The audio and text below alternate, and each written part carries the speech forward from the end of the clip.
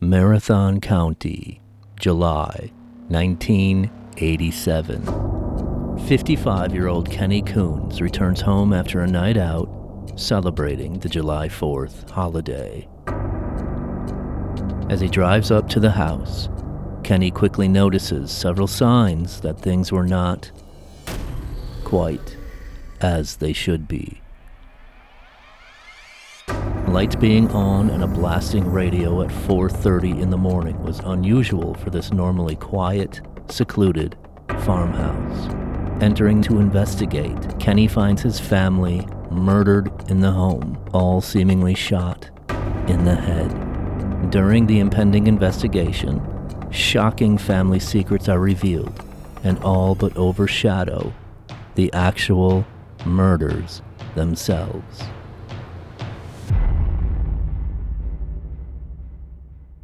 Welcome to Badger Bizarre. A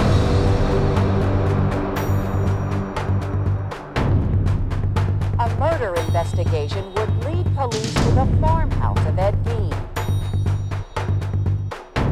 Mass murder at Frank Lloyd Wright's Spring Green Estate, Taliesin. Now authorities believe the suspect, 31-year-old Jeffrey Dahmer,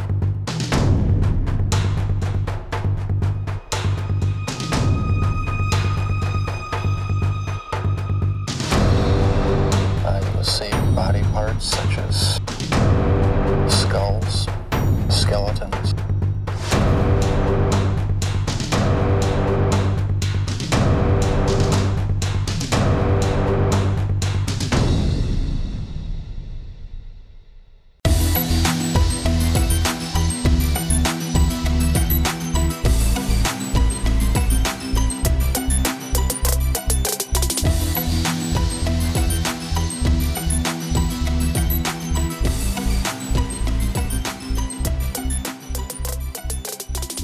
And thank you, everyone, for tuning in to this episode 5 of Badger Bizarre. I am your host, Scott Whitman. Along with me, my co-host, Mickey Sanders. How you doing, Mick?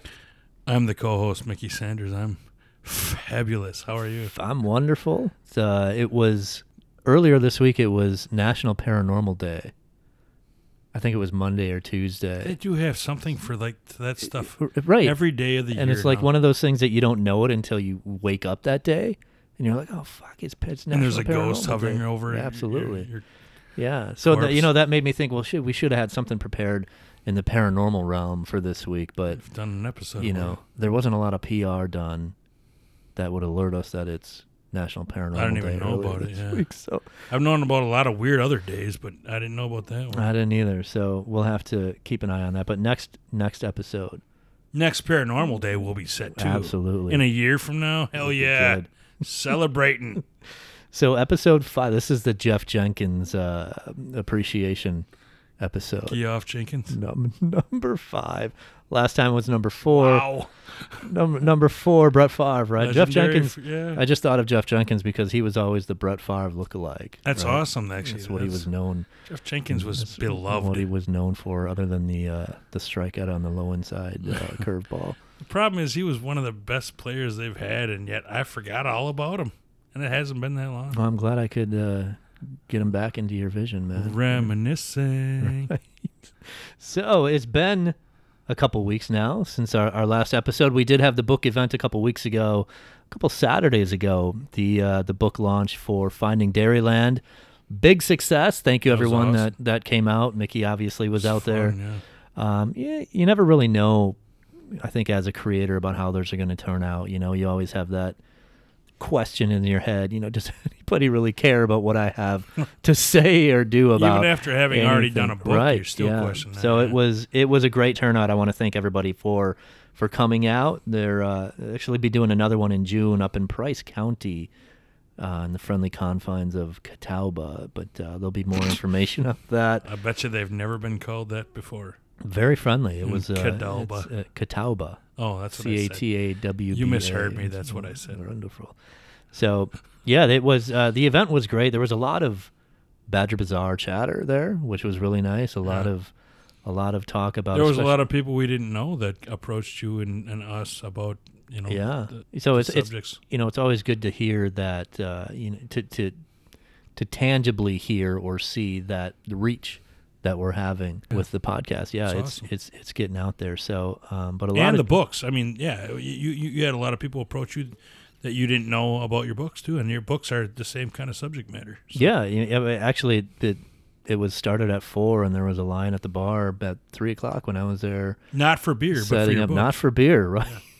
Yeah. So, to see me, so that's always good to know. And thank you everyone for coming out. We'll have more information on the one in June coming up next month, and maybe you can join us there as well. But the Walter Ellis episode was it seemed to get a lot of feedback. There was a lot of chatter at it at the event.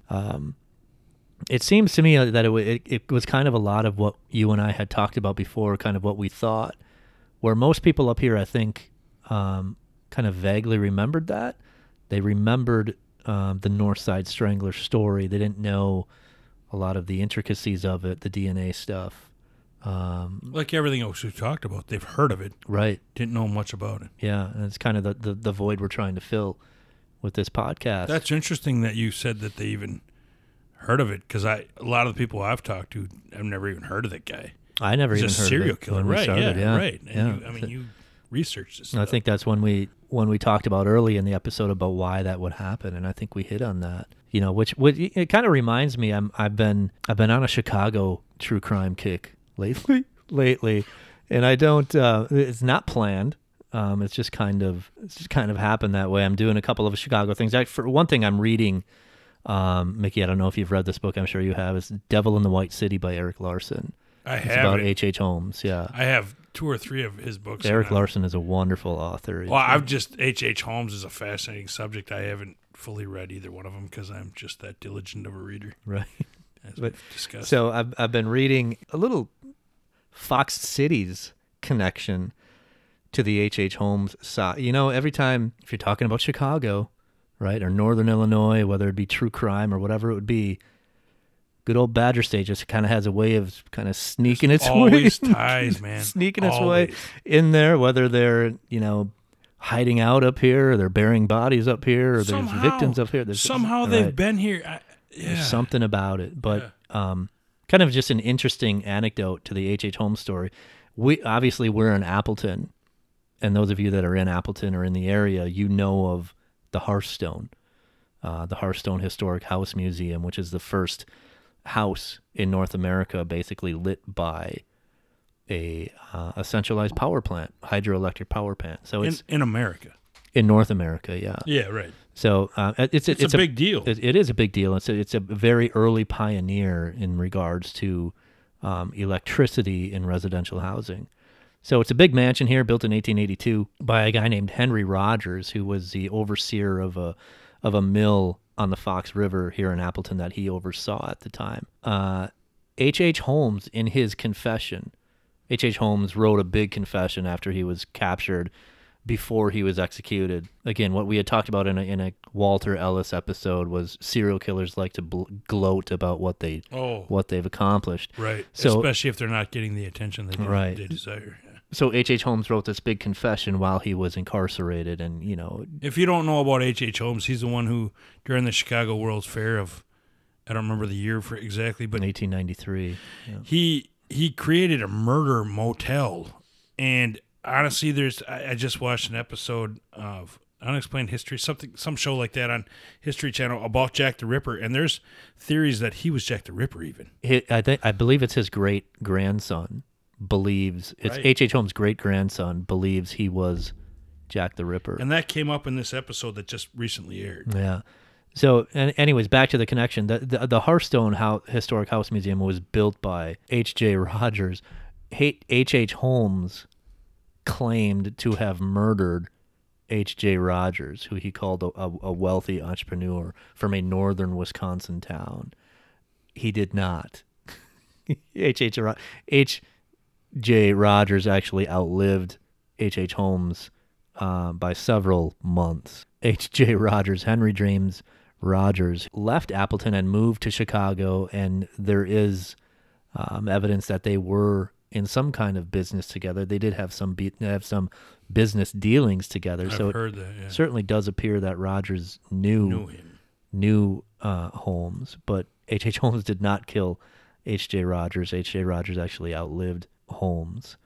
But just kind of a cool connection to the Fox Cities with that. And the other thing I'm doing is I'm watching right now the brand new, it just came out, documentary on Netflix about John Wayne Gacy. The Clown Killer. The Clown Killer. And it's really... Everyone's heard of him. It's super detailed. I can imagine if people are watching it, they might think it might be a little slow, but I don't believe it's slow at all. To begin with. It really gets into the intricacies of who he was. He was a very personable, obviously well-respected. Not knowing he was a killer. Personal, well-respected. He was like the mayor. Kind of boisterous guy, boisterous personality. And he wasn't the mayor, but he did rub elbows a lot with powerful people sorry. I thought he was Northern Illinois, the Des Plaines. He had connections within that area. Sure he did. He would have... He was on committees and everything. He would have big barbecues in his backyard. Right. That That would attract a lot of people in power. Right. In Chicago. Well, he knew those. He rubbed elbows with those people, if nothing else. Sure. Which is part of why he got away with it for so long. And it gets into a lot of he was married twice, but he was bisexual, and so a lot of his victims were all male, and they were a part of the kind of the gay scene in Chicago or in Northern Illinois in the late 60s, early 70s, which at that time was underground, right? A lot of these kids had come out as gay to their families. They might have been from affluent families, but they were basically disowned. And you're talking teenagers. Right. You're talking 15 underage, to 17 years old. They're a still lot of children. But so they basically became homeless because their parents, their family kind of disowned them. Right. And this is the kind of underground that Gacy preyed on. And there's a lot of undertones in Chicago then about how the police, there was a lot of missing people then, but they just kind of glossed over it a little bit because they were part of that scene, that kind of seedy underbelly of Chicago at the time. They're not as important. Exactly. They didn't really put a whole lot of effort into finding these people when they were under the freaking floorboards of this guy who they were going to their parties in his freaking backyard. There was even one guy who was... Sounds like Dahmer along those lines. Yeah, I was just about to get to that because there's a story about a guy somebody who got away from Gacy, and Gacy tried to chloroform him, and he had burn marks all over his face from the chlorophyll. But he got away, and he went to the police, and he said, this guy did it to me, and his face was all burned. But because he was part of that scene, they just kind of thought, you're kind of gay lover on gay lover, a little spat going on. We're not going to really put a whole lot of effort into that. Maybe you brought this on when yourself. It was frickin' John Wayne Gacy that did that to him. So it reminded me a lot of the Dahmer story where the 14-year-old got away from his apartment, if you remember. I think his name was Skennendor. And he was naked and bloody running in the streets of Milwaukee. And a cop was right there, and the cop actually went up to him and was talking to this kid. And Dahmer came out of the apartment building and basically said, oh, this is my deal. Let me just take him back. We'll figure it out. And the cop let him go. The cop let Skennendor go right back with Dahmer. Because you put yourself in that position, if it happens to you, it's too bad. And they just when they weren't investigating that seedy underbelly, right? So you had... That's the life you've accepted, so that's maybe what's going to happen to you. It just reminded me a lot of what we talked about with Walter Ellis when these were African-American sex workers. This kind of afterthoughts of society that they didn't really investigate a whole lot. Turned out it was a serial killer. And with these, you had, 25 years, 30 years earlier, you had white homosexual males. But again, in a community that the police didn't really want to deal with. They didn't want to delve into that community, so they weren't that important. That seems to be somewhat, not a theme, but there is an undertone in some of our episodes about that, like even... No question. With Ellis, like you said, in Wisconsin Death Trip, just people who are less fortunate are just not necessarily as well-known or well-to-do that just maybe aren't considered as important as far as investigation, which I guess it's a human condition kind of thing, but it's unfortunate because we're all human beings and we're all equal. And that's exactly right. A lot of people want to pin this on police, saying, "Well, police didn't really think." It's just people. That it's not the people. Police. You're right. Right. Police are people, right? I mean, they're part of the communities that they serve. And they're not the only ones feeling that way. Right. So I think this theme comes up a little bit in what we're going to be talking about today as well, in the Kunz family murders. For sure.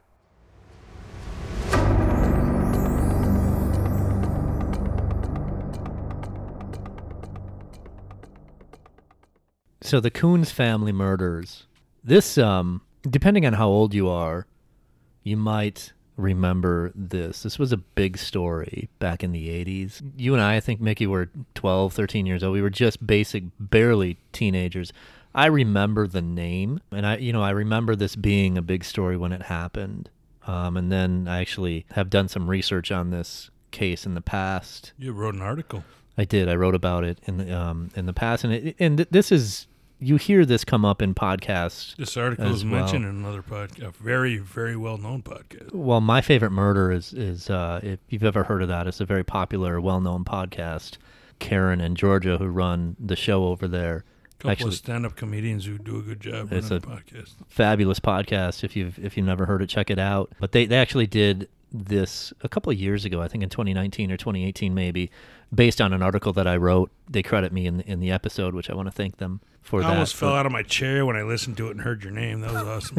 But Karen and Georgia, they do great work at My Favorite Murder. So if you want to listen to a wonderful podcast to be greatly entertained, they're funny. It's funny. Yeah. They give you good Lighthearted. information. Check them out. It's episode 139 where they talk about the Kunz family murders. So depending on how old you are, you might have a bit of a memory of this very bizarre story. And when we talk about bizarre happenings in Wisconsin, this is up there. Yeah. Especially with the creep vibe. For many reasons. Yeah. It gets up there and like, what the hell is going on in that house? The victims were a little eccentric to begin with, and then what happened to them is just horrific, and what we normally talk about. So yeah, there's a lot of elements going on that make it just bizarre. So the story begins. Well, there's really a lot of places you could begin with this, but we'll start with how everything kind of broke to the world with this story, and that's when Kenny Kunz, 55-year-old Kenny Kunz, came home on July 4th, 1987. It's actually the early morning of July 5th, 1987. He comes home from a solo night out. Basically, he was on a bender. July 4th, right? He's out. He's celebrating in his own way. He had a bunch of fireworks that he went to the bar to buy some more fireworks, and then kind of got distracted by, the same kind of thing that we Wisconsinites get distracted by.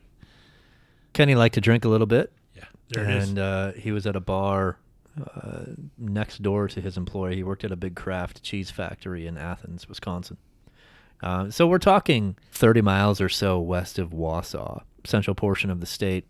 But it's out there a little ways. Marathon County.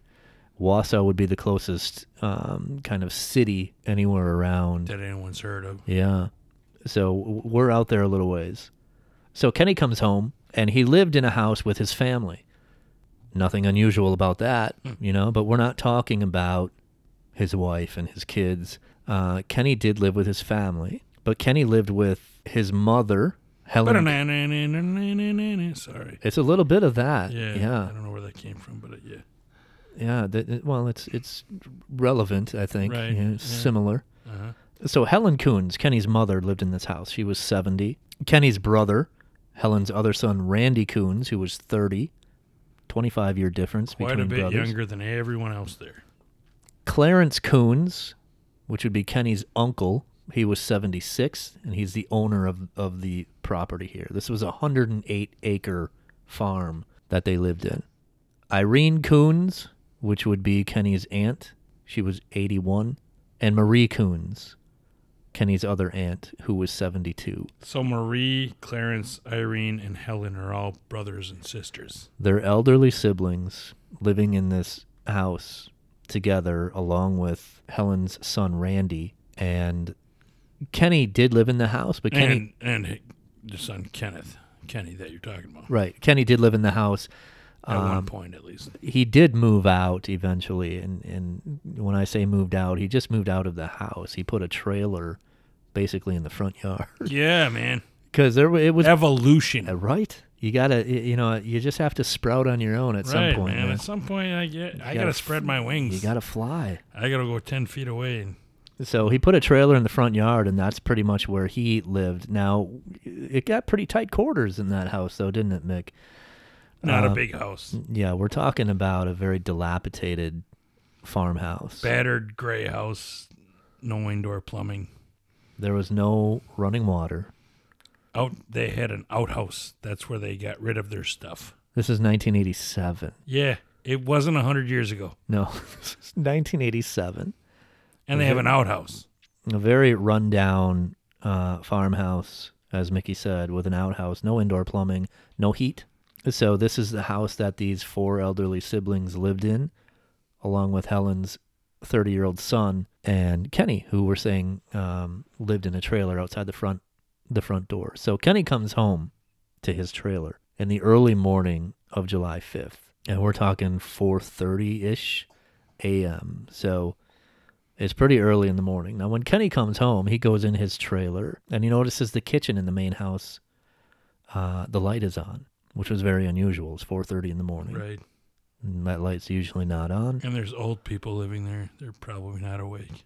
Right. And he also heard a radio on, which was very loud because he heard it outside in his trailer. So it's 4:30 in the morning. He sees a kitchen light on. He hears the radio blaring. Both of these two things are very unusual. So he does, I think, what anybody would do, and he goes to investigate and sees what's going on. Is there a party going on here, or what is going on in this house with my elderly...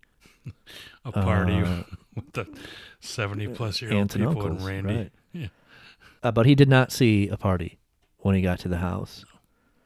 So he goes in the house, and he actually finds his family, Randy, Marie, and Clarence, murdered in the house. They're all dead in the house. There's blood all over the place. Seems like they've been shot. He doesn't really know. He doesn't investigate, but he knows that a terrible thing has happened. So he picks up the phone, obviously, to call 911, and the line's cut, so he couldn't call for help. So Kenny had to get back in his car and drive a quarter mile down the road to the neighbors. Again, we're in a rural area here. This is not a neighborhood. This is not a residential street. It's not 10 feet away that your neighbor lives. Right. He had to drive right next door. He had to drive a little bit to get to the next neighbor, who was Arvin and Margaret Affelbeck, who were dairy farmers. So they were up. We're talking, what is it, 4:45, 5 o'clock or so in the morning by now. They're already starting their day. Sun up. Dairy farmers are starting to work. So they were up in the kitchen, and Kenny Kunz comes to their door. And they answer the door, and they see Kenny there. And so they kind of initially already know that something is wrong, because this family was not socialites. They were secluded. They were very isolated. Kept to themselves. They Right. never... Once in a while, they'd go to town here and there to get what they needed, but they kept to themselves, as you said.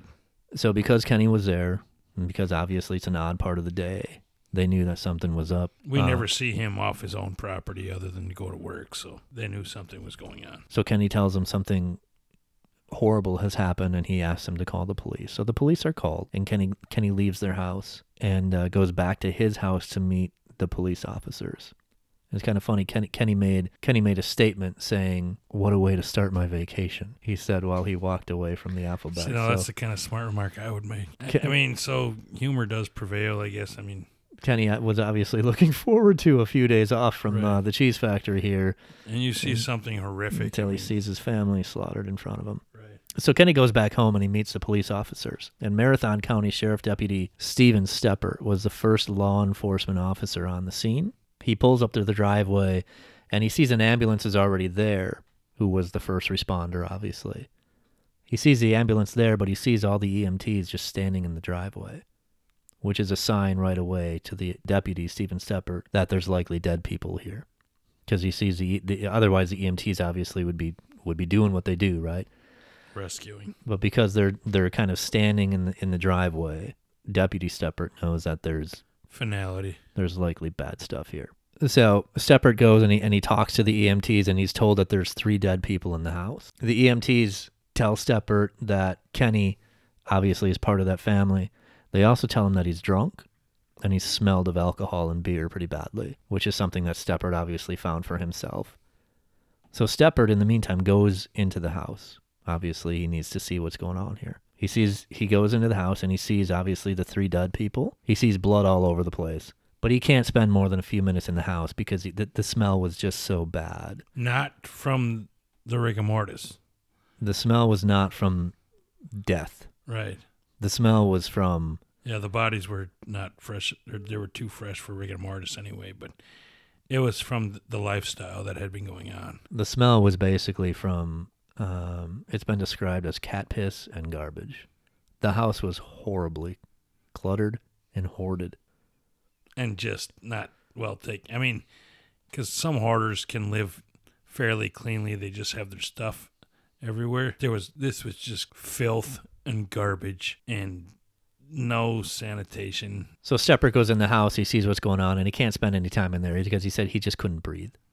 He just could not breathe because of the heavy air in the house, and just the odor was striking enough for him that he had to get out of there. So he leaves the house and he goes back and he talks with Kenny. And obviously, Kenny's still in shock. He's just come home and he's seen his family murdered. Dude's hung over still. Yeah, right. What a way to come off a bender. Right? You're not feeling good anyway, and then you see that. Right. It's just. So Kenny tells Steppert who the people are in the house. He tells him who he is. And he also tells him that his mother, Helen, also lives in the house, but she's missing, along with his aunt, Irene, who's also missing. And Randy, his brother, his car, which is usually parked in the driveway, is missing as well.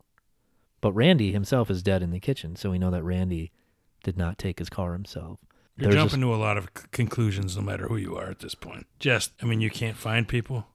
There's people dead. There's a vehicle missing. I can't imagine what's going through Kenny's mind. So obviously the cops start talking to Kenny. What's your story, right? You found these people. This is your family. You're drunk. What's going on here?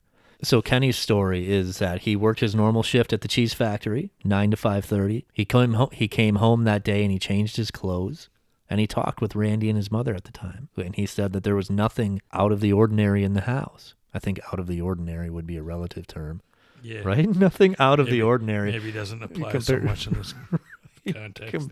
Out of the ordinary compared to what he normally sees in the house, right? Helen and Randy are there. They're talking about going to see the Athens fireworks that night. Because it's July 4th. His uncle Clarence is in the living room sleeping. And his aunts Irene and Marie are there too. So there's nothing out of the ordinary for Kenny that he notices when he's home after work and he changes his clothes. So Kenny then leaves and he goes to the bar, which is right next to his place of employment. And, he celebrates the 4th of July. He's having a few drinks, clearly. So Kenny says that after he left the bar, obviously he's drunk. He's already been arrested before, not long prior to this time, for drunk driving. So he drives next door to his place of employment to sleep it off. And he pulls into the truck bay of the cheese factory and basically sleeps in his truck. This is his story. So then he wakes up, it's about 4:30 or so in the morning, and he drives home. And this is what he finds when he gets home. So Deputy Steppert requested a detective because obviously we have 3 homicides. So Steppert requests a detective on the scene. So then Randall Honish and Sergeant Harvey Woodward from Marathon County arrive, and now it's 5:45, and they enter the home. And so when you enter the home, there's one entrance to this house. There's not a front door and a back door. There's not a side door. There's one entrance in and one way out of this house. So when you enter the home, you first step into an enclosed porch area, which has 3 steps leading into the house. And sitting on the second step, the second of those 3 steps, was 72-year-old Marie Kunz, slumped to her left, and her head was resting on the floor, which would be the floor of the kitchen. And just to add to this, to get to the house, it's in the woods, an intersection of 2 gravel roads way back then. So we're talking seclusion. We're talking isolation. So This place is kind of out in the boonies. So these cops are driving up to a situation that they're, maybe a little leery of to begin with. And then they find what you've started describing. So they see Marie Kunz sitting on the steps leading up to the house, slumped over dead with her head resting on the floor in a pool of blood. She was shot in the head. She was 5 feet tall, 85 pounds.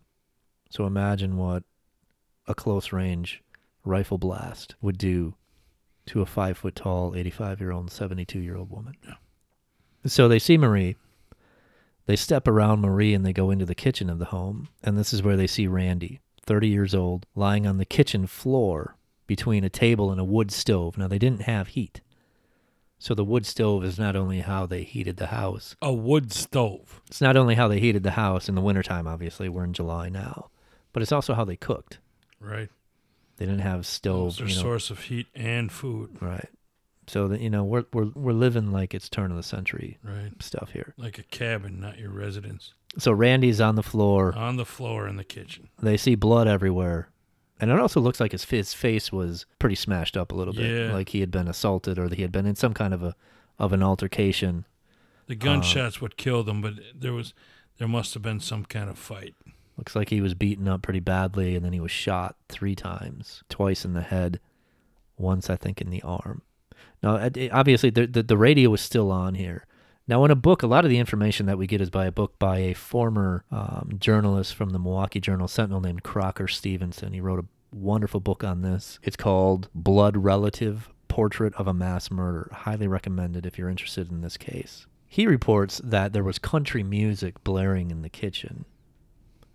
Every other account that I've read about this says that it was actually of a replay of the Brewer game earlier that day. That's what I read from the Post-Crescent and the Chicago Tribune. Randy and Helen were huge sports fans, and the reason that they had a radio, again, they didn't have a whole lot of modern amenities in this house, but they had a radio, and it was because they were big sports fans and they wanted to listen to the Brewers and the Bucks and obviously local stations. That 1987 season, Mickey, that was a big deal. Yeah, right. We were just watching the Brewers earlier today. Yeah, that was the 13-0 season. That was the Easter Dale Swaim walk-off game. 3-2, 2 outs, 4-4, ninth inning.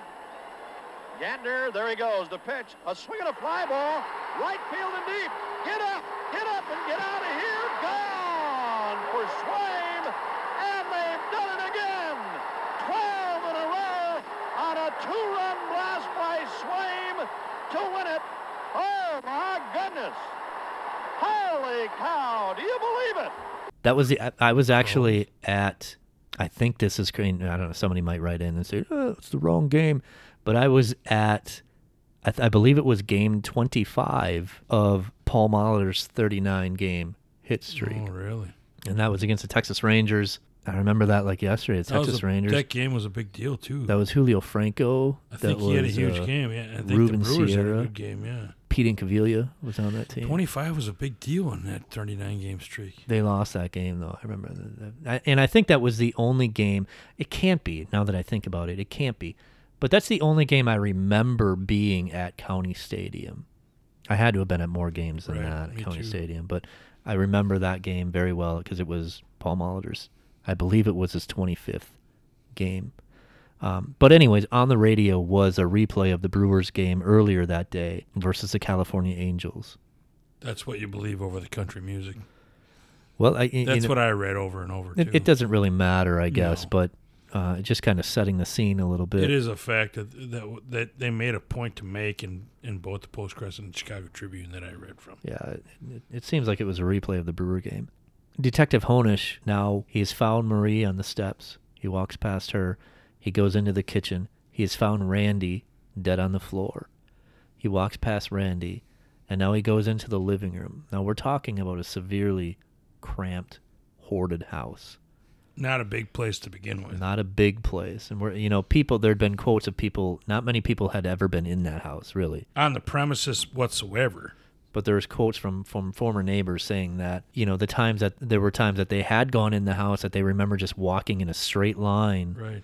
And not even having room to turn around to walk back out. You basically had to back up. It's not a big house. and there's limited walkway space because of all the stuff that's in there anyway. They had boxes and papers and magazines stacked 4 or 5 feet high, making just basically little walkways. They had bags of trash all over the place. Garbage. There were roughly 30 dogs and cats running around inside and outside of the home. So the house was not well kept, obviously. That's where the smell came from, too. So Honish goes into the living room, and he sees an empty bed in the middle of the room, and then he sees another bed pushed up against the far wall, where he found the body of 76-year-old Clarence Kunz, clearly shot several times in the face. Actually, the face had gunpowder burns on them. The gun was touching his skin while it went off. So Clarence was sleeping when he was executed. So now after Honish sees this, and he walks back in from the living room back into the kitchen, and he kind of notices another door that's partially blocked by a wood-burning fireplace, or wood-burning stove, I should say, and like a big chair, like a big lazy boy chair. So he walks into that room, and in that room there's another lazy boy chair facing the other way. So the back of the chair is facing the door that he walks in. All you see is the back of the chair. Until he looks over the chair and he sees in the chair the body of 81-year-old Irene sitting in the big lounge chair reading, or she was reading. Well, not reading anymore. Yeah. She was reading an Alfred Hitchcock mystery magazine. So somebody had come up behind her. And Kenneth, because her little body was hidden by that chair, Kenneth never even saw her. He was wondering where she was. Right. Kenneth thought that she was missing along with his mother, Helen. But Kenny just didn't see her in the house until Detective Honish looked closer and found her in this chair. Now, think of this vision here. This 81-year-old woman is sitting in this huge lounge chair. She was wearing a babushka. Reading Alfred Hitchcock. She's wearing a babushka. A bit ironic. Right? Like this big, like these handkerchiefs that old ladies wear. I do. I love that word, babushka. It's a fun word to say, yeah. So she's wearing a babushka. She's wearing a black cardigan sweater. This is July 4th, people. Right. She's wearing a striped dress. She's wearing leather stockings, and black snowmobile boots. That's heavy clothing. On July 4th, it's 1987. Warm. Even in Wisconsin, it's warm. Now, she's about 4'10", 95 pounds. Shot twice in the back of the head with what appears to be a .22 caliber. At that time, about a .22 caliber weapon. Which was the same for all of them. So now, Helen was still missing. They didn't know where Helen was. They're assuming she's probably in the house as well, somewhere, or at least on the property. Randy's car was found pretty quickly because it was found by a garden that the family kept only about a quarter mile away from the home. Now, the car was found there, and it was found along with unidentified tire tracks. So there was obviously another car there with Randy's car earlier in the evening, and that would come back and be a big deal, obviously, in the investigation. So the house is obviously hoarded, and when the bodies are removed and the police are doing, obviously, in the investigation, this is when a lot of the bizarre stuff comes out about what was found in the home. So, first of all, there were numerous bags and envelopes and purses around the house, all carrying money. Lots of stashes of cash. Like loose cash just all over the house. There was like $300 over here, $150 in this cupboard over there, $50 in that purse over there. Speculative that they didn't even know where some of the stashes were because it'd been there for a while. So there was just so much money spread out throughout the house that they didn't even know. And it was upwards to $20,000. Right. We found out. All in all, there was over $20,000 in loose cash just laying around the house. Different places. So, and there were also several uncashed Social Security checks in the house as well, which added, I think, another $3,000 or $4,000 to the money that was found just laying around that house. So even though the house had no running water or heat, it did have electricity. Right. And so they did have a color TV. They did have a VCR, and they had microwaves. So they did have, some modern amenities. But for the most part, they lived like it was 1900. But I read that they actually even paid for their bills in cash because that's just how they did. They paid for everything in cash, right? Yeah. Yep. I don't even know if they had it. They probably didn't have a checking account. Right, and that's the thing. I mean, you could even pay for things digitally back then if you wanted. But yeah, everything was in cash. That's why they had so much stowed cash in different places. That's just how they did it. And another thing that was found throughout the house was many VHS tapes. What kind of tapes? And I think some of these are very critically acclaimed Academy Award winners. Mickey, why don't you name some That's of a them? loose term you use there. Ironically, I said loose. What it comes down to is these were adult types of movies that they seemed... It's speculated they like to watch these movies as a family. I'm talking about porn, if I haven't painted the picture well enough. And some of the titles... well, let's just start with the first one. Diva Does the Director. Oh, yeah, sure. Throbbing Threesomes. Stud Wars. Stud Wars. What episode was that? Was that episode 10? Probably 4. That's where the whole trilogy starts. Right. I'm going to be serious. Beverly Hills Cox. Eddie Murphy in that one too, or no? Is that the... I think he may have skipped that one. I think there was some kind of... Couldn't come to an agreement? I think there was creative differences.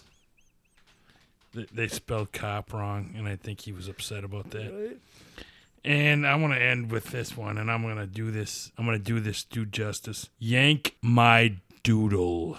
That one's personally approved by Mickey himself. Right, Yank right. My Doodle. I never, believe it or not, I actually haven't seen it, but it's got a funny title. So obviously porn... Brought the family together. What's the genre of choice for this family? But they were in some kind of a subscription service where they would buy these VHS tapes. They had an extensive library, what I've read over and over. Extensive library. Extensive. And Yeah. not only just movies, but magazines too. So they were open-minded to the sexual appetite. I guess the family that watches porn together sticks together. Well, that kind of just blows my vision of that Alfred Hitchcock magazine that she was. Nice choice of words too, by the way.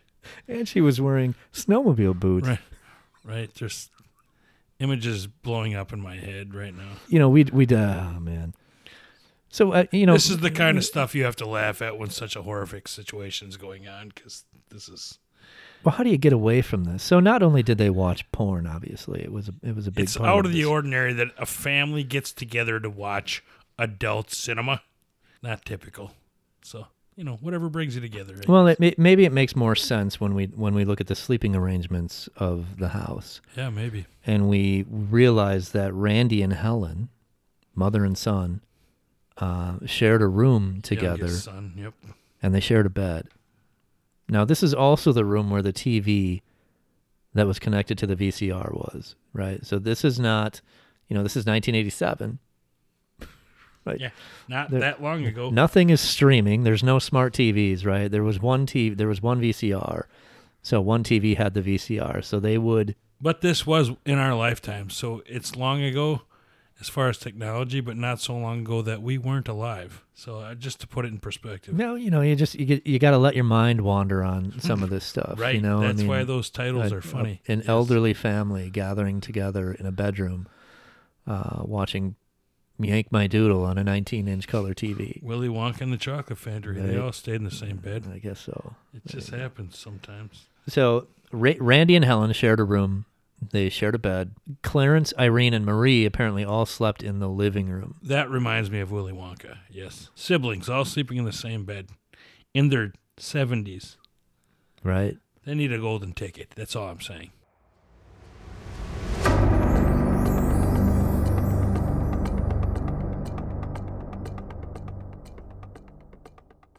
Now, Kenny, as we said, Kenny, when he was in the house, he had his own room. When he...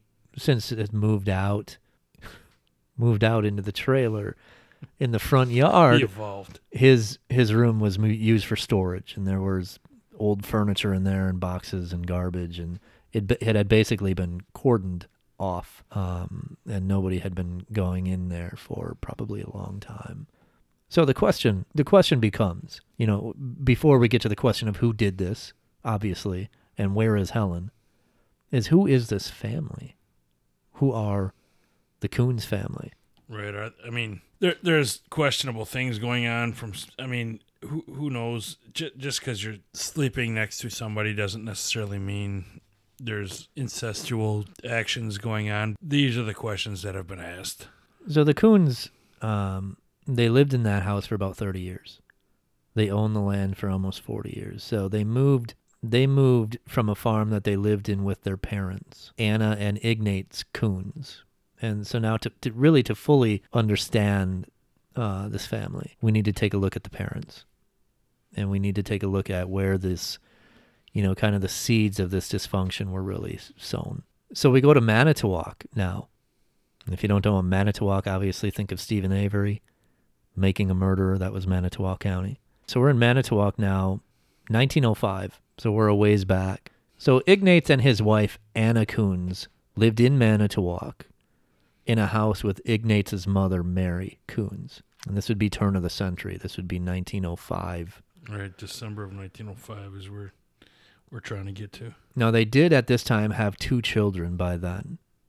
One was a daughter named Ella, who was the oldest of the family. And the other was Irene, who was basically an infant in 1905. She would have been born earlier in the year. So they lived in a house in Manitowoc along with Ignaz's mother, Mary, and Ignaz's brother, Wenzel Kunz.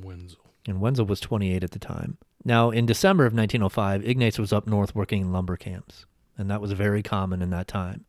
Even if you were down in the southern part of the state, the central part of the state, a lot of times during the winter, men went up north and they worked in the lumber camps. And they were gone for weeks or months at a time. That was not unusual. Lumber camps dominated the state. So at this time, in December 1905, it was Anna and her 2 children, which were Ella and Irene, living in a house with Ignaz's mother, Mary, and Ignaz's brother, Wenzel. Anna had left the home with her 2 children to go visit neighbors, just a friendly social visit. She had come back home about 2 hours later and noticed nothing amiss. Mary was still in her bed. Wenzel was still in the home. Nothing seemed to be wrong. Anna just kind of casually asked Wenzel how Mary was doing because she was in bed and she was not feeling well at that time. And Wenzel just very matter-of-factly said, "She's dead." So obviously, Anna's very distraught at this. Not knowing how it happened or what had happened Right. or anything. She just knows that her mother has passed. Her mother-in-law. Her mother-in-law, right. So she goes into the room and she sees Mary, 70-year-old mother of Ignaz, lying on her bed with blood all over the place. Bludgeoned. Blood is splattered over the walls, over the ceilings, soaked in bed. Her eyes were open and she had a bloody claw stuffed in her mouth. Wenzel had beaten her, his own mother, had beaten her to death with a flat iron. Now, it had long been thought that Wenzel was mentally imbalanced, but He'd never acted on it, and he'd never done anything violent or Right. physical. he was not violent at all. He was just kind of seemed slow, Just a little different. maybe mentally delayed. So they never got any treatment for him. They never asked for any help for him. But as we've mentioned in other episodes, they jump to conclusions a little more. So that doesn't necessarily mean he did anything wrong. It's just they kind of jump to the crazy a little soon. And until you did something like this, you didn't necessarily deserve it. Now, there is another brother in the family, Joseph, who was committed to the Manitowoc County Insane Asylum at this Already time. there. He was already there. After this happened, Wenzel went to the Northern Hospital for the Insane, which is Winnebago.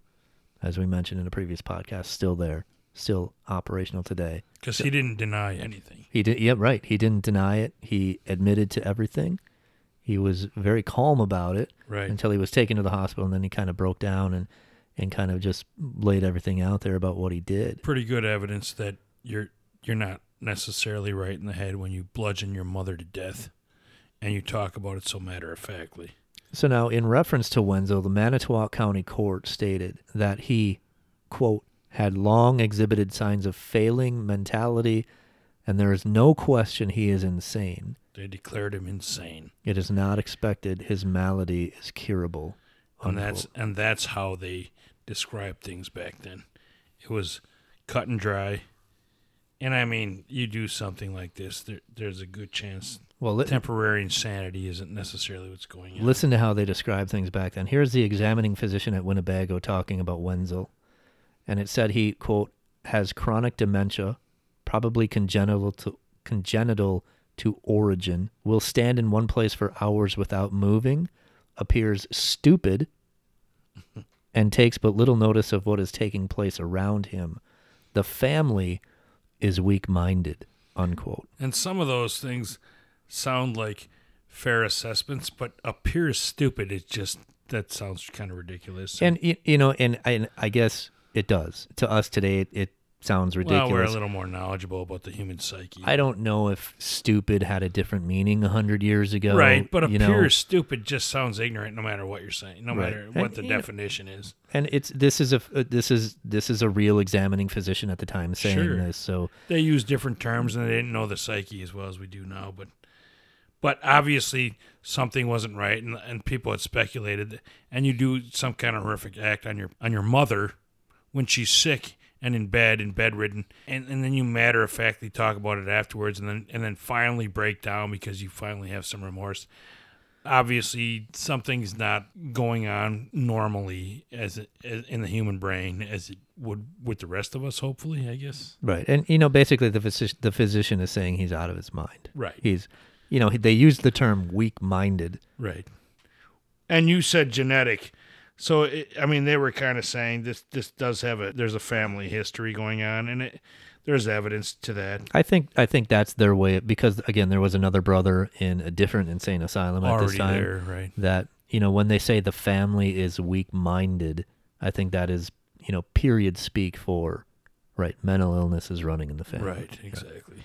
So, obviously, the family is distraught. Ignatz comes back from up north, and he has to bury his mother. And he has now lost a second brother to institutionalization. He now has two brothers in two different insane asylums. Declared insane. So after a time, they wanted to get out of Dodge. Anna didn't want to stay here anymore. She didn't want to stay in Manitowoc, in the house where her mother-in-law was bludgeoned with a flat iron. Where two brothers are declared mentally insane in different insane asylums. So she wanted a fresh start. She wanted to get out of there. So she had a sister who lived near Athens, Wisconsin. So they moved out there. They moved out there for a fresh start. And in 1914, they bought a 40-acre plot of land from the Wright Brock Land and Lumber Company. Now, if you've caught our previous podcast, we talk about, especially the podcast we had about Wisconsin Death Trip, we talk about what happened to a lot of these people who purchased land from these lumber companies. These lumber companies were just looking to get rid of the land. It wasn't good for them anymore. They had used it up, right? The land was cut over. The logging companies wanted it for the wood. And once they cut it over, once they cut all the trees down, the land was no good to them anymore. And they didn't care who they sold it to. They didn't care who they sold it to, and they didn't care what they were selling, because the land was useless. But they might even sell it as farmland, knowing damn well that it wasn't. Sure. Decades of logging had literally changed the geology of the land, and it was just stumps. It was very good for nothing, tree stumps and land, basically, at that point. It was very difficult to farm. So these people that bought this land, oftentimes sight unseen, these people were poor. They couldn't farm it. They couldn't make any money off of it. And this is, like we said, this is very similar to what we were talking about in the Black River Falls area, which would be roughly about the same time when we talked about the Wisconsin Death Trip, which was 2 episodes ago. And actually, the book that we talk about, Crocker Stevenson in Blood Relative, actually opens with a quote from Michael Lessie, the author of Wisconsin Death Trip, which I didn't realize until I looked into this a little further. But Michael, in the book, Blood Relative, the quote from Wisconsin Death Trip mentions, quote, "Those farmers in poor circumstances first went crazy because they were ashamed. Then they went even crazier because of the shock of understanding that the intricate webwork of friends, neighbors, officials, purchasing agents, rivals, relatives, creditors, and dealers didn't exist to help, sustain, and encourage them, didn't even exist to give them a good run for their money, but actually conspired to rob them blind, strip them naked, and steal the pennies off a dead man's eyes." If that's not straight and to the point, and you read part of that quote in that Wisconsin Death Trip episode, but that's the entire quote, and that sums it up from the horse's mouth. Rob them blind and strip them naked. Right. That is straight and to the point. That's the lumber companies, the railroad companies, and yes, even the state government at the time, in cahoots together to get rid of this land that they wanted settled. It doesn't matter who we screw over as long as we get rid of it and make some money to do it. And that's what happened to Anna and Ignaz Kunz. They were fleeced, right? They were poor. Yep. They bought this land that they thought they could farm. Taken advantage of, basically. And they were basically sold a bill of goods by the Wright Brock Lumber Company, who knew full well that this land was garbage. The land that they did get came with an 18 by 20 foot cabin, right? An 18 by 20 foot log home. And that's where they lived. That's where they raised their family. So it had 2 rooms, one upstairs and one downstairs. So this would be the house that Clarence and Marie and Helen were born in. The house had 2 rooms, one upstairs, one downstairs. The downstairs room had a big wood-burning stove in it. And the upstairs room is where they all slept. Does this sound familiar? Yeah. Right? So this is learned behavior again. These are how, this elderly family that lived like this in 1987 grew up living like this. Well, and as we've mentioned, like even in the recent previous episode, people would like to tell themselves we're not animals, but most of what we do is learned behavior.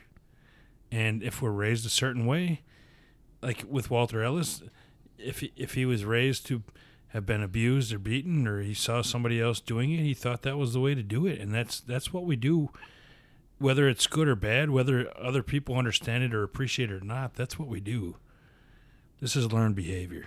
Now, growing up, they didn't even have an outhouse. Right? They would go behind a pile of rocks.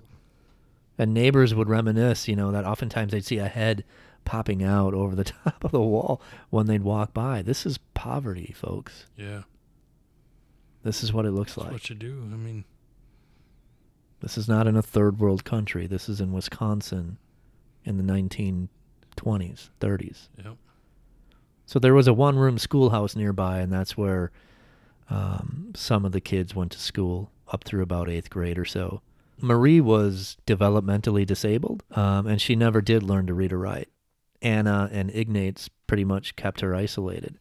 And Crocker Stevenson wrote in his book that by the time of her murder, so by 1987, by the time of her murder, she had become so obscure that the people who had known the family for decades were not even aware that she existed.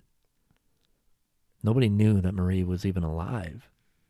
She never saw the light of day. They were that isolated. They knew there was a family there, but even that one family member, they didn't even know how many people were there. Yeah, that's kind of crazy. So eventually that 18 by 20 log home was a little too cramped, and the children moved out. Well, that's why Kenneth moved 10 feet away. Right. That's why, and that's exactly. I mean, it's the same thing that happened later on. But so the children moved out, and they bought land just to the east of their parents. So we're still in the same area here. We're basically 6 blocks.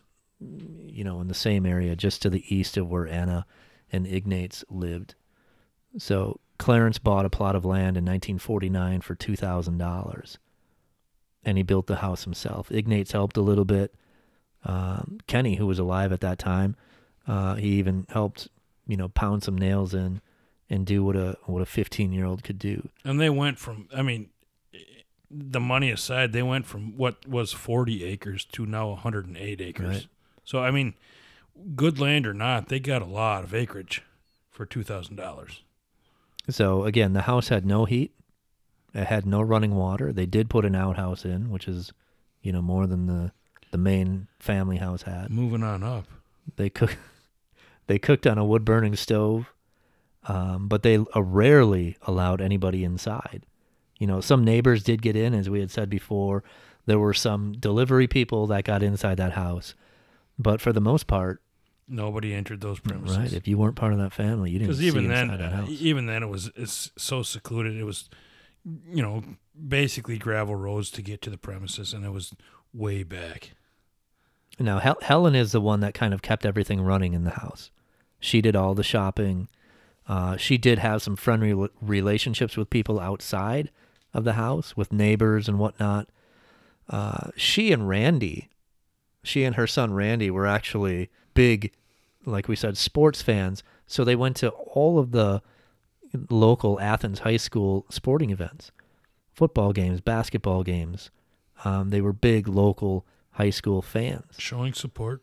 Right. So they even won, I think basketball and wrestling were the most things that they had went to. And they actually received a medal from Athens High School for their fandom, for their support from coming to all their games. But, Helen was known that she would always wear a babushka, again, like her sister. And she always wore a big, heavy jacket. And there were quotes from people who always would remember her wearing that big, heavy jacket, and she would never take that off, regardless of how hot it was outside or how hot it was inside. She never took that big, heavy jacket off. But before we get further into that, the point is these people may have been looked down upon for the way they lived their lives, and that they were, maybe not as evolved, maybe the right word for lack of a better term. Even they were appreciated for their loyalty to these sports teams and stuff. So even at some point, just the fact that they showed up and they were always there, even they got some recognition at some point.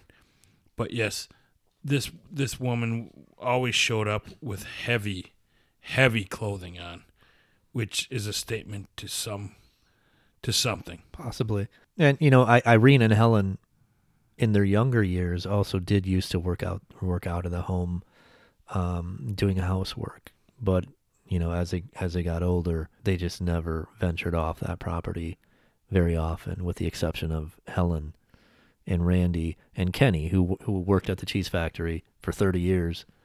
But that's the only time he left. Right, just to go to work. He would go to the cheese factory and he'd go to the bar, which was right next door, and then come home. So now another question becomes, Kenny and Randy are the only one of the children that are living in the house, right? Helen's the only one of the 4 elderly people that have had children. There is another sibling out there. Her name was Germaine. She is kind of the only one of the family who had a quote-unquote normal life. She did move out. She did live on her own. She was married. She did have children. And the oldest daughter, Ella, who we had mentioned earlier, had passed away in 1976. Well before any of this had happened. But the question becomes, because Helen never married, Helen never dated, who was Kenny and Randy's father? Well, in this family that was so tight-knit and living together.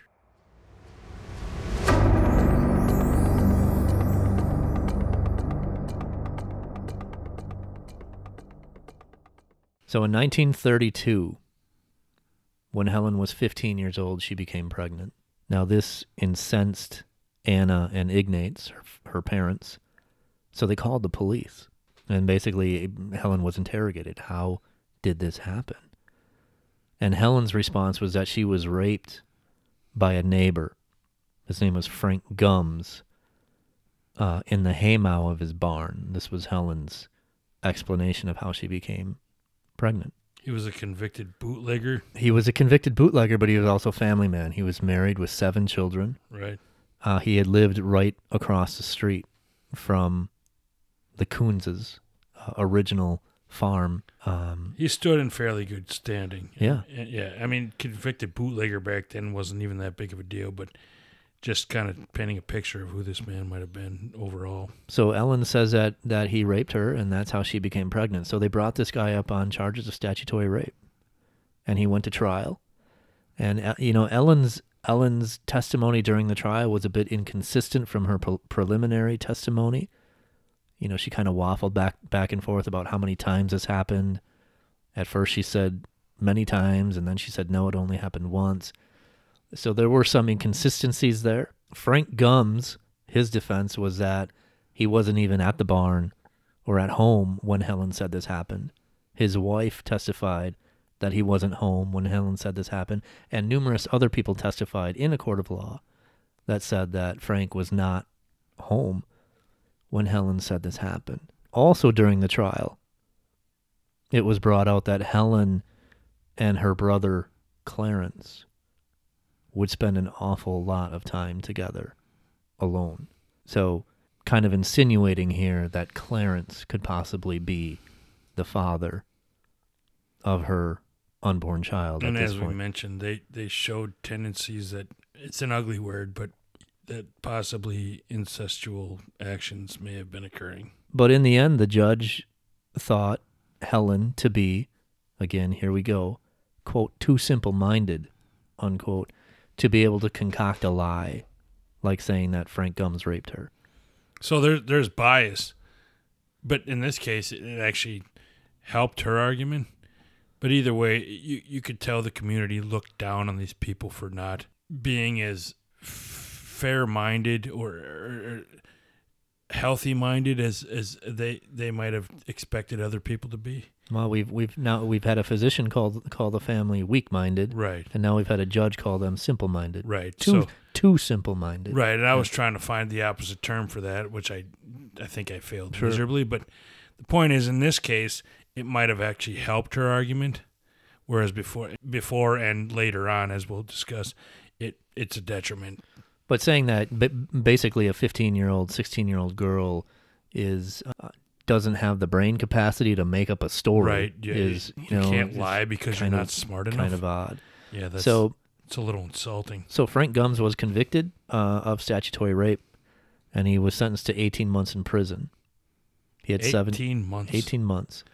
For something that sounds fairly likely he didn't do. So he had 7 children. They lost their farm.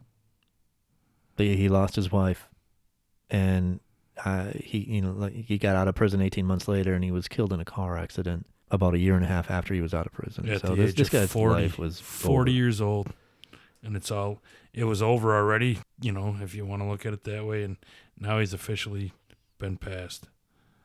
So now, many years later, obviously, during the investigation of the murder of his family, that unborn child, Kenny, told investigators that he believed his father was Clarence.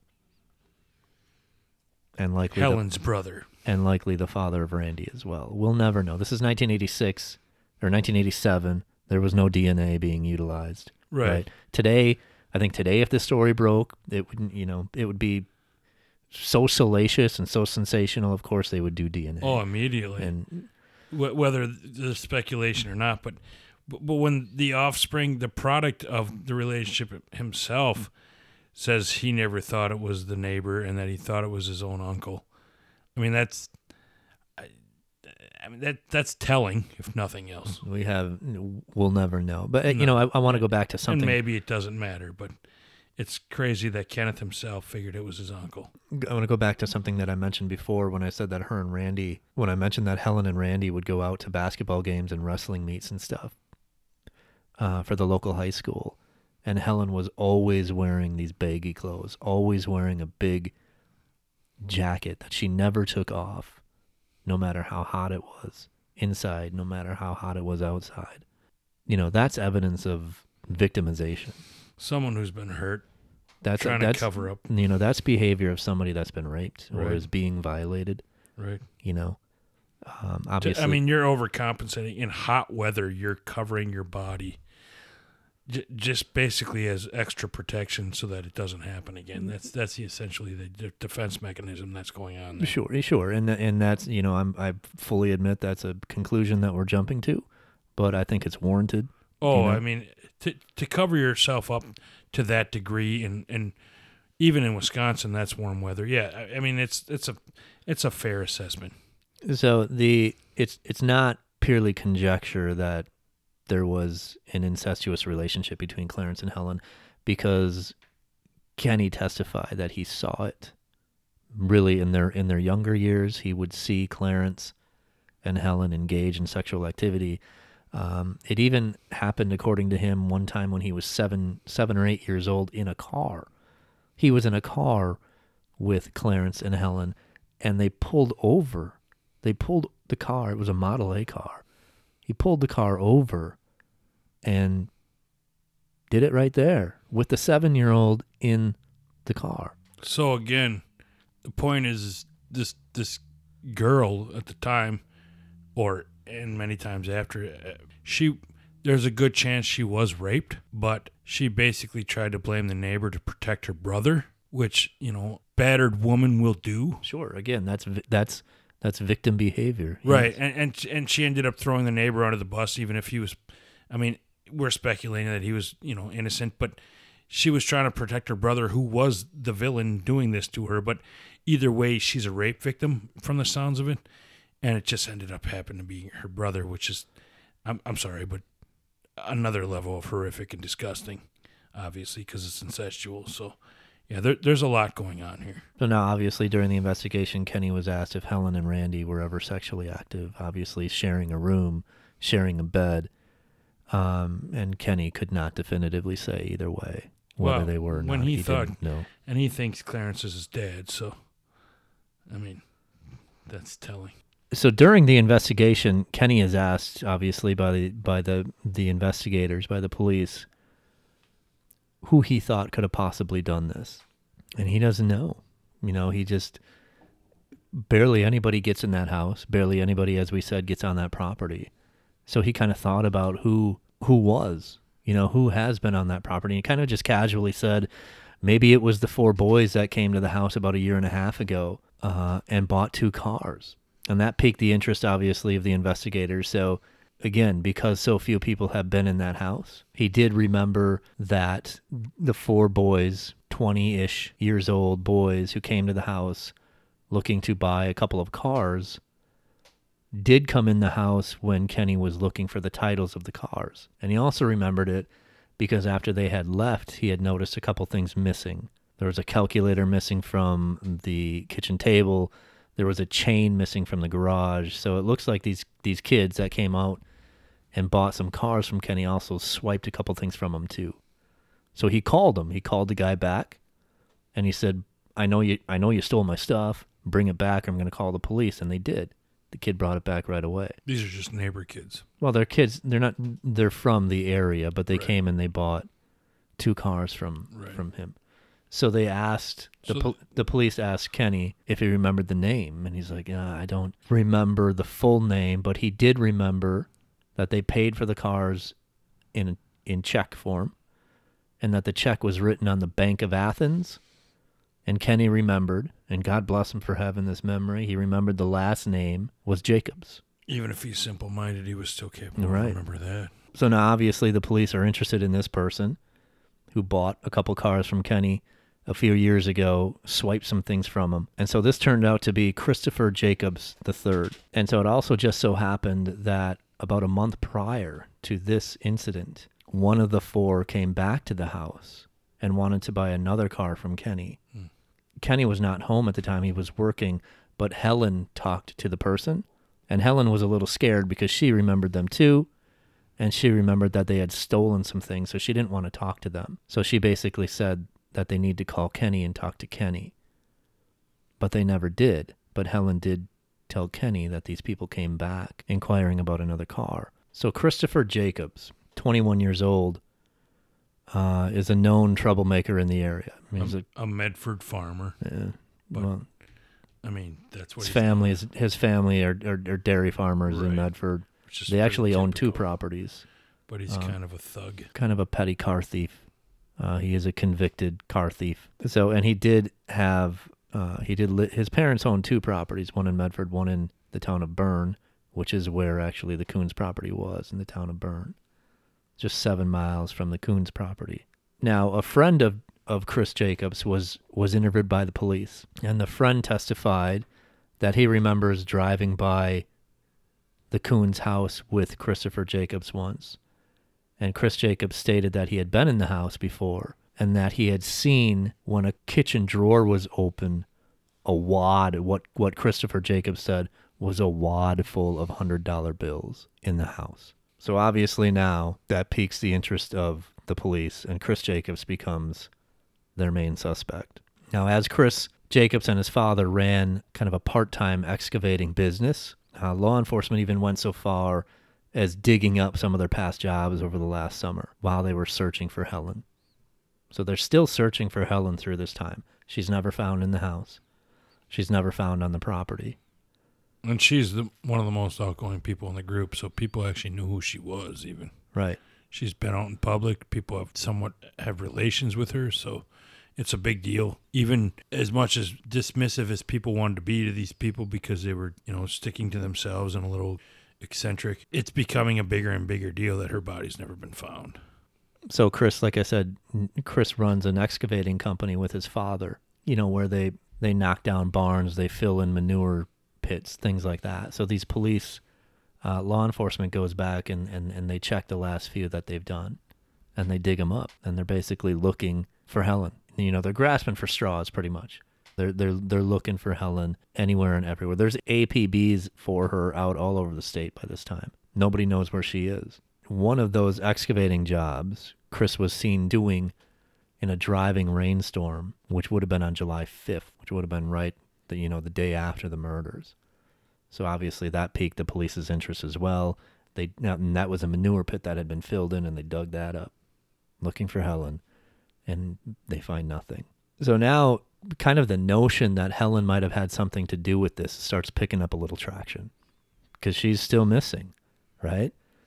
And it had come to light that she had purchased from a local convenience store 22 caliber bullets not long before the murders.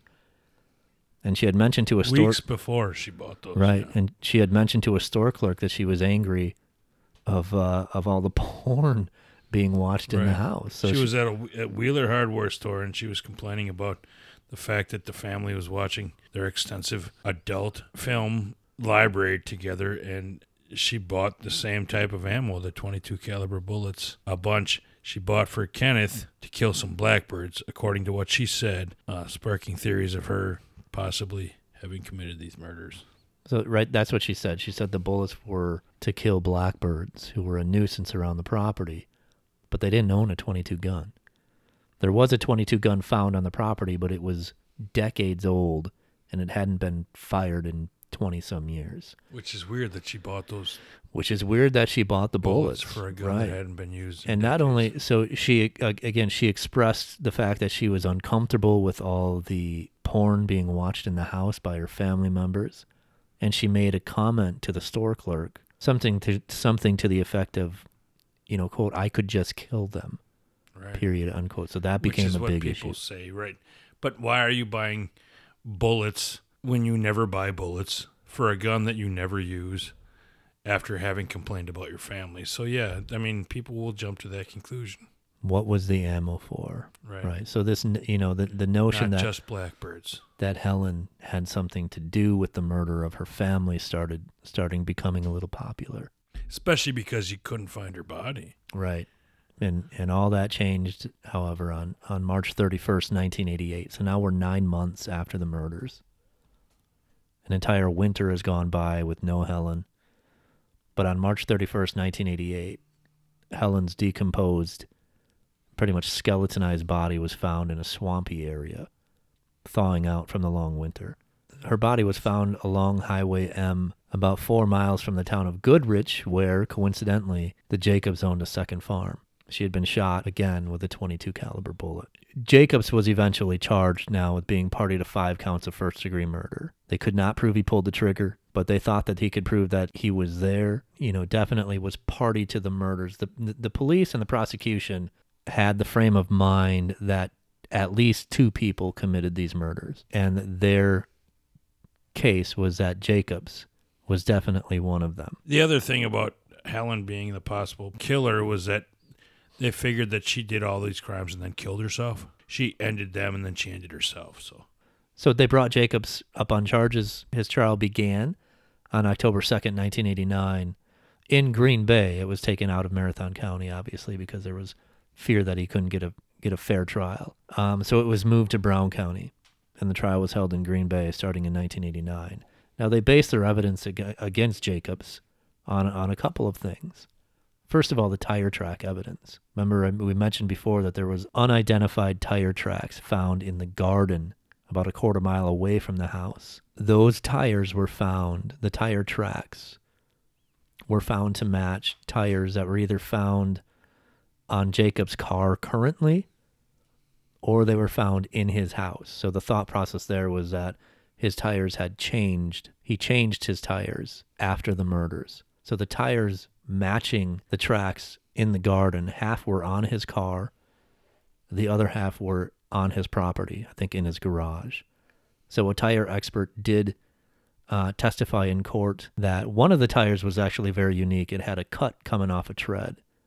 And a tire expert said that, quote, there was no other tire in the world, unquote, that would have made that tire track. Because of the slash. Because of the unique cut mark, other than what was found in Jacob's possession. So that, according to the prosecution, places him at least at the garden the night of the murders. That doesn't necessarily mean he did it, it but does not, he was there. It does not place him in the house, but it places him at the garden where Randy's car was found. He was there that night. They also had 29 spent shell casings found in Chris's bedroom, which were proven by the state crime lab, proven by ballistics testing, to have been fired by the same gun which killed the Kunz family. Not the same type of gun, the same gun, period.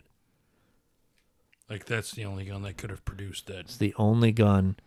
They know that the shell casings found in Chris's bedroom, 29 of them, were fired by the exact same gun that killed the Kunz family, and they knew that the kind of gun was a Remington Nylon 66, which they also have, through transactions and receipts, proof that Chris's mother had purchased that gun, I believe in 1979. And even though the Jacobs had turned over 18 guns to the police, that gun, the Remington Nylon 66, which they believe killed the Kunz family, and they know one was purchased by the Jacobs family, was not one of the guns that was turned over. So that gun is missing still today. You told me it's still missing. Still today is never missing. Been turned over. Never been found. Wasn't then, still not. So the weapon that killed the Kunz family, we know, was in Chris's bedroom at some point prior to the murders. With a bunch of casings, empty casings. Over 100 and some shell casings 170, was I found in his think room. you said to me, yeah. Also, he had a sketchy alibi. Chris said that he was at the Medford fireworks on July 4th of that evening with his girlfriend. So police obviously went and checked out that alibi and talked to the girlfriend, and the girlfriend said that she was not even Chris's girlfriend at that time. They didn't become boyfriend-girlfriend until December, right? So we're looking 5 months after the murders happened. So that alibi does not check out. And during preliminary testimony, Chris's mother had said repeatedly she was unaware of Chris's whereabouts that night. But there were also several things working against the prosecution here. First of all, there were no witnesses, right? Nobody living in that house. Oh, Kenny was the only one still alive, and he wasn't there. No murder weapon. It looks pretty sure that Chris Jacobs was at some point in possession of it, but they don't have the weapon. And he was there that night, but that doesn't mean he did anything. Right. They can't place him in the house. They can place him in the garden, but they can't place him in the house. And the other thing is, Chris's mom, as I had mentioned, had spoken in previous testimony that she was unsure of his whereabouts. She changed that testimony on the stand. And she said that while she was testifying in the court trial, now she remembers that Chris was actually home that night because there was a calf being born and Chris helped with the birth of that calf. And she had no explanation for why she's just remembering this. Basically just saying that I remember now that the calf was born on that night because I had it on the calendar. And so therefore I remember Chris being home that night now, after she had testified preliminarily that she did not know about his whereabouts that night. So that is changed testimony. The other issue here going against the prosecution, Chris was a convicted car thief. He would steal cars, strip them of parts, and then bury the car on their property with a backhoe. He would literally dig holes on his parents' farm and bury the vehicles. And now he would also go off of the property and bury stolen parts so they couldn't be found. And where these were buried, a lot of the things that he buried, a lot of these car parts, turned out they were buried in the same swampy area that Helen's body was found. So this was a dumping ground, a known dumping ground for Chris. However, the judge ruled that Chris's past car thievery, his past convictions, and burying of the vehicles and the parts could not be brought up unless he testified, which, of course, he didn't, because it would have strung him up. So he didn't testify in court. So therefore, the fact that where Helen's body was found was an actual dumping ground for Chris, burying car parts, could never be brought out to the jury. Well, and just because you're a car thief doesn't make you a murderer. No, but because you're a car thief and you're burying car parts in the same spot that Helen's body was found. Right. That's... Oh, it's convenient. Sure. Right. So because of this and other scenarios brought up by the defense, obviously the scenario that maybe Helen did it, like Mickey said, maybe she killed her family and then, wound up so many miles away from the scene and then killed herself. So there was they put an expert on the stand that basically debunked that theory, not only because there was no gun found by her body, which if you committed suicide, the gun's going to fall down, right? There was no gun found by her body. The expert testified that the angle at which she was shot at was not one that would be found in a suicide. Maybe it'd be possible, but very unlikely that that angle that the gun entered into her head would have been done by her herself. It was likely done to her. So the suicide scenario didn't really work. And then there was the maybe Kenny did it scenario. Nobody believed that.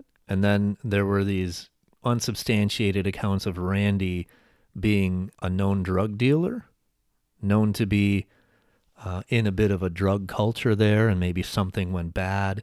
There's no evidence of any of that. So all that being said, the defense apparently was able to throw all these things into the story and throw all these different scenarios into the story, along with having no witnesses, along with having no murder weapon, to acquit Chris. Chris Jacobs was found not guilty on all 5 counts. Fairly quickly. I mean, the deliberation lasted only a few hours. Some speculation is that because this family was looked down upon, and tire tracks and casings weren't enough to make them convinced that he did anything to this family that basically people just didn't care for necessarily anyway. So it sounds, again, like we've talked about in the past, that it comes down to people who aren't necessarily considered normal parts of society. I mean, there's a possibility that that's what's going on. No question about it. I mean, it's one thing, we've spent a lot of time talking about the Kunz family and how they lived, right? As did his defense. Right. Because, when you bring that this was stuff, his defense. When you bring this stuff to light, and you talk about how this family was so outside of the norms of our society we have today, it makes people speculate what is wrong with them, right? Right. People judge what they don't understand, and obviously people didn't understand these. They didn't have access to their way of life, and even what they did learn, they didn't necessarily agree with, whether it's right or wrong or not. People frown upon the way these people live their lives, so they, and that's human nature. I think one of the telling things is when you kind of read back to the media coverage of this, which I think was fair, judging from our last episode, it wasn't. The media coverage of this crime and this trial, I think, treated the Kunz family fairly. What was telling to me is the statements that were made by locals. Right. Statements the neighbors. The media tried to put a fair spin on it, but yeah, it was the people in that community that looked down upon them and thought, basically they were eccentric. They said it wasn't. There was no. I don't want to say there was anything derogatory said about the family. Derogatory. But I think the telling thing is that it was said numerous times. Locals were asked if they were afraid. Aren't you worried that there's a mass murder that happened here and that somebody obviously is on the loose for this, right? Nobody was worried about it. No. So why is that?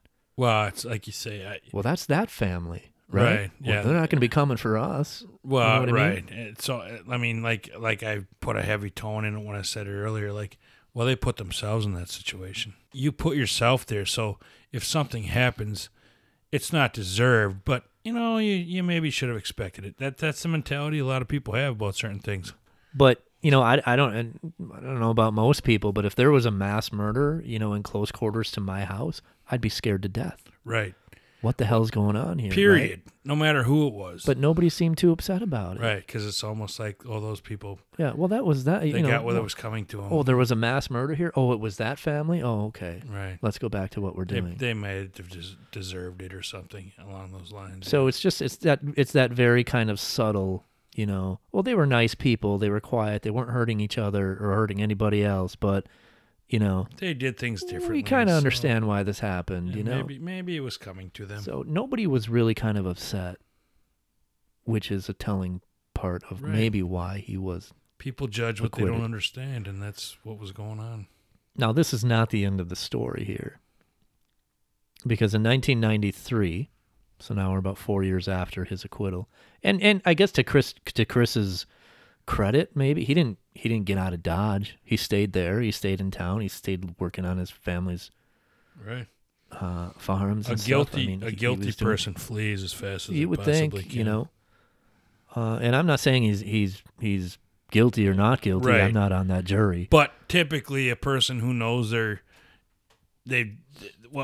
knows they've done something wrong and has a chance to flee will flee. So there's something to be said for that. Or again, hide in plain sight. You just think you got away with that. Right. It's over. I mean, yeah, arrogance does come into play too with some. I mean, with serial killers, it certainly does. Not that he's guy.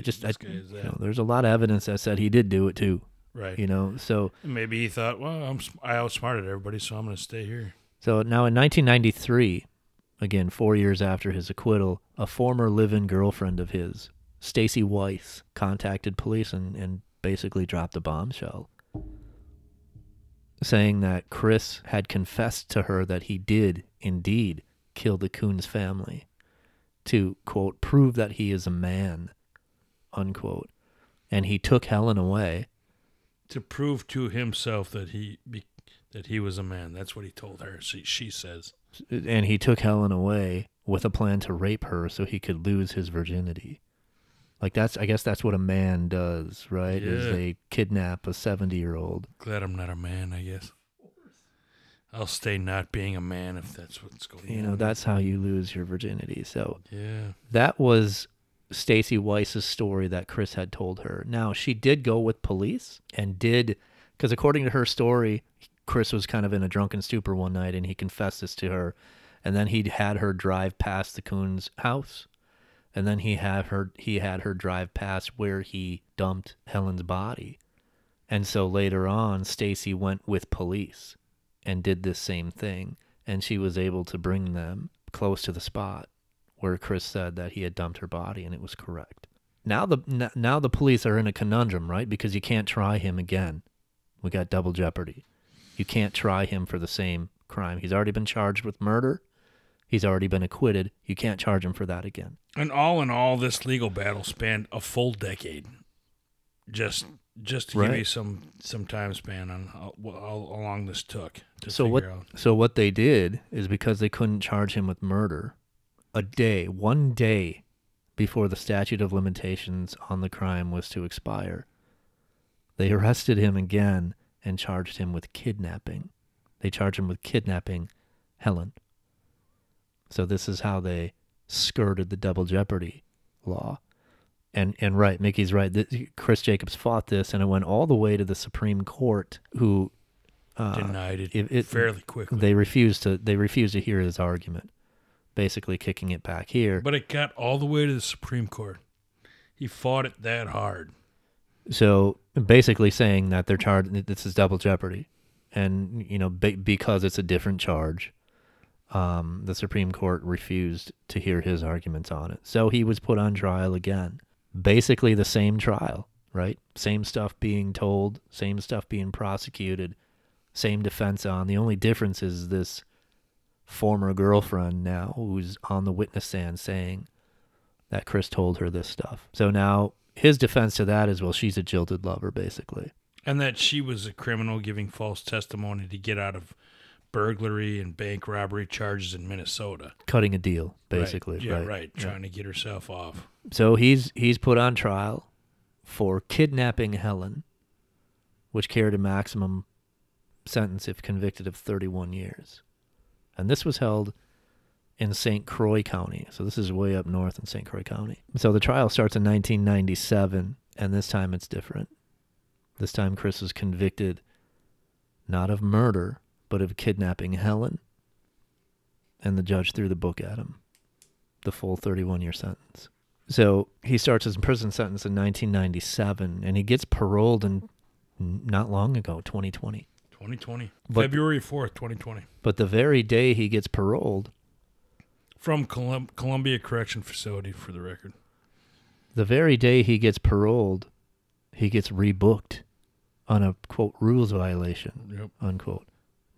I don't think even today we know what that rules violation was. Well, and what does that term even mean overall? Yeah. Basically what happened is Chris petitioned the court to serve out the rest of his sentence in prison. He didn't want to get out. So he actually wrote letters to the judge before his parole saying that he didn't want it. He was afraid of police retaliation, is what I've read. And I also read in 2018, he petitioned to shorten his sentence so he could leave Wisconsin once released, but he was denied of that too. So there was something going on in his head as far as how people were going to look at him, especially the law enforcement. To some degree, what you're going to say now. So we're talking 35 years. Right. How many of these cops are even on the force anymore? Right. You know what I mean? So initially it was about that, but eventually it became more about...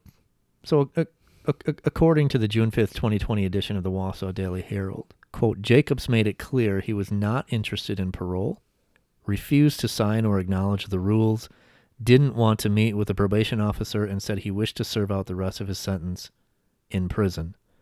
Jacobs had a good rapport with one of the jail corporals and did not cause any problems while in jail. 3 weeks before he was to be set free on parole, he wrote a letter to the court asking if he could stay in prison while other motions he filed were pending. So his kind of reasoning for this was because he was worried about retaliation from police. At least early on.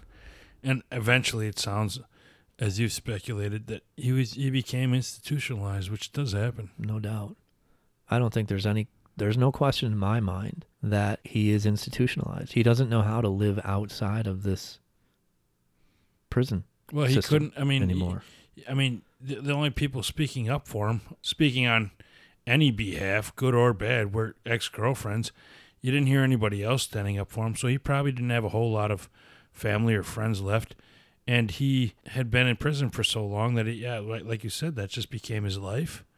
And you hear this enough in movies and in reality that people just become afraid to live on the outside. He's not an old guy. He's 53 today. Right? So you go out, you get out of the prison system, you're 53 years old, what are you going to do? You're not going to get a job.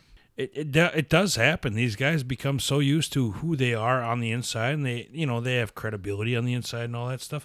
They get to the outside and they have this freedom, and they don't know what to do with it. And they know that people are looking down on them because people, whether they know or not, that you just have this guilty conscience, and some people do know. They just don't know what to do with themselves. They think, they just assume that society's looking down on them, or they just don't. They're not used to not having to ask to go to the bathroom, or to do everyday things. And this is a realistic thing that happens to these guys who've been in their into prison for much of their lives. It happens quite a bit from what I've understood. It definitely happens. You see it a lot in kind of the work that I do as well. As people get used to this way of life. They get used to the institutionalized way of life. Right. You see it in rehab a lot. Addicts go to rehab. They're in rehab for 90 days, whatever it would be. They get out, and now they have to make their own decisions. Right. They not only have to make their own decisions, they have to do things for themselves. And that doesn't sound like a lot to people that aren't in that lifestyle. No, but that's what got them in the problem in the first place, is making their own decisions. When you have that accountability or that responsibility, and you're not, for whatever reason, we can talk about these people however way you want, if you're not ready to take on that responsibility, what are you going to do? And you're talking short-term people. Yeah. But people who have been in prison in like 25 federal years. prisons for a long time, that becomes their life. And at some point, as you say, they become upstanding citizens within the prison system. They become people who have respect, because what they did on the outside isn't what they're doing on the inside, because they probably can't get away with it, or they just have moved on from that, or they've grown older. They are now respectable human beings, and they have, certain responsibilities, and they start to actually respect themselves as human beings, whereas they probably didn't before. And once they get on the outside, that's all gone. So it's almost like they miss, I was somebody back in the prison, and now I'm not. And now people who do know who I am look down on me, and people who don't know who I am don't care if I live or die. So as hard as it might be for a lot of people, because people are so judgmental these days, to understand these people's points of view, these are realistic thoughts that they have. And if you can just for 1 second put yourself in their shoes, it makes sense. You can understand if you try to. Think of the scenario. Just take on the hypothesis, or take on the vision that he did not commit this crime. Right. It's never been proven. So no, I believe, the prosecution obviously thinks he did. Sure, a lot of people think they did. The investigators and the police departments involved thinks he did. We might even think he did. The judge that put him away for 31 years obviously thinks he did. But it's not proven. Well, I don't know about that. It's not. He wasn't declared. He wasn't convicted for the murders. Right. Okay. That's the point I'm trying to make. But just think if that's right, though. Think if he did not do this. Right. We now have another life that wasn't murdered necessarily that day, but is still snuffed out. If he wasn't guilty of it, then his life's been taken away from him too. And I mean, as screwed up as it sounds, if he was guilty, and he, by the sounds of it, did become institutionalized, it sounds like possibly he found an identity on the inside of the walls. So, I mean, if you want to look at it in a screwed up way, that's how I look at things. Maybe this was for the best if he was guilty. We just have to look at the last podcast that we did about Walter Ellis, where we have two instances, just in that case, where two people were convicted of a crime, convicted of murders that they did not commit. Right. One spent 13 years in prison for a murder he didn't commit. The other one spent 5 years in prison for a murder he didn't commit. So this does happen. I understand, the evidence here is damning against him, and I'm fine to go on record to say that I think he did it, but that doesn't mean he did. No. You know what I mean? We still don't know for sure, period. But he became institutionalized. And my point that I was just making is possibly, as messed up as it sounds, possibly this guy's life became better. He seemed to be wanting to be in prison, so maybe he became more respecting of himself on the inside. I mean, I think that could happen too. It sounds bizarre. It sounds screwed up. That's what we're doing here. Bizarre. Stranger things have happened. It doesn't make it right or wrong. It's just a point I'm making. Well, it's the life that he's choosing right now. Well, he had an opportunity to walk out of prison. Right. And he's choosing to live a life in prison until 2029 when he's going to be released. Right. And so maybe he just found himself on the inside. The life that the Kunz family lived is the life that they chose. They had $20,000 of loose money in their house. Right. Did they have to be living the way they did? No. Clearly not. And you can say, you can break it down any way you want, but your life is your choice. It's your responsibility. So as you said, it's their choice that they live that way. whether people agree with it, understand it, acknowledge it or not. And it's really nobody else's business, but everything we've said is what happens. We have obviously a tendency in our society to disparage people who don't necessarily follow the same societal They norms don't as do it we the do. way I do, so right? I look down on them. That's what You we know. do, yeah. So I think there's a big lesson here in everybody involved in this story. The murder victims and the suspected murderer both chose a life that I think other people would not have chosen. Because, as I've said, people judge what they don't understand. And maybe we should stop doing that. Yeah. I think if we started judging ourselves more and everybody else less, we'd all be better off. Amen, brother.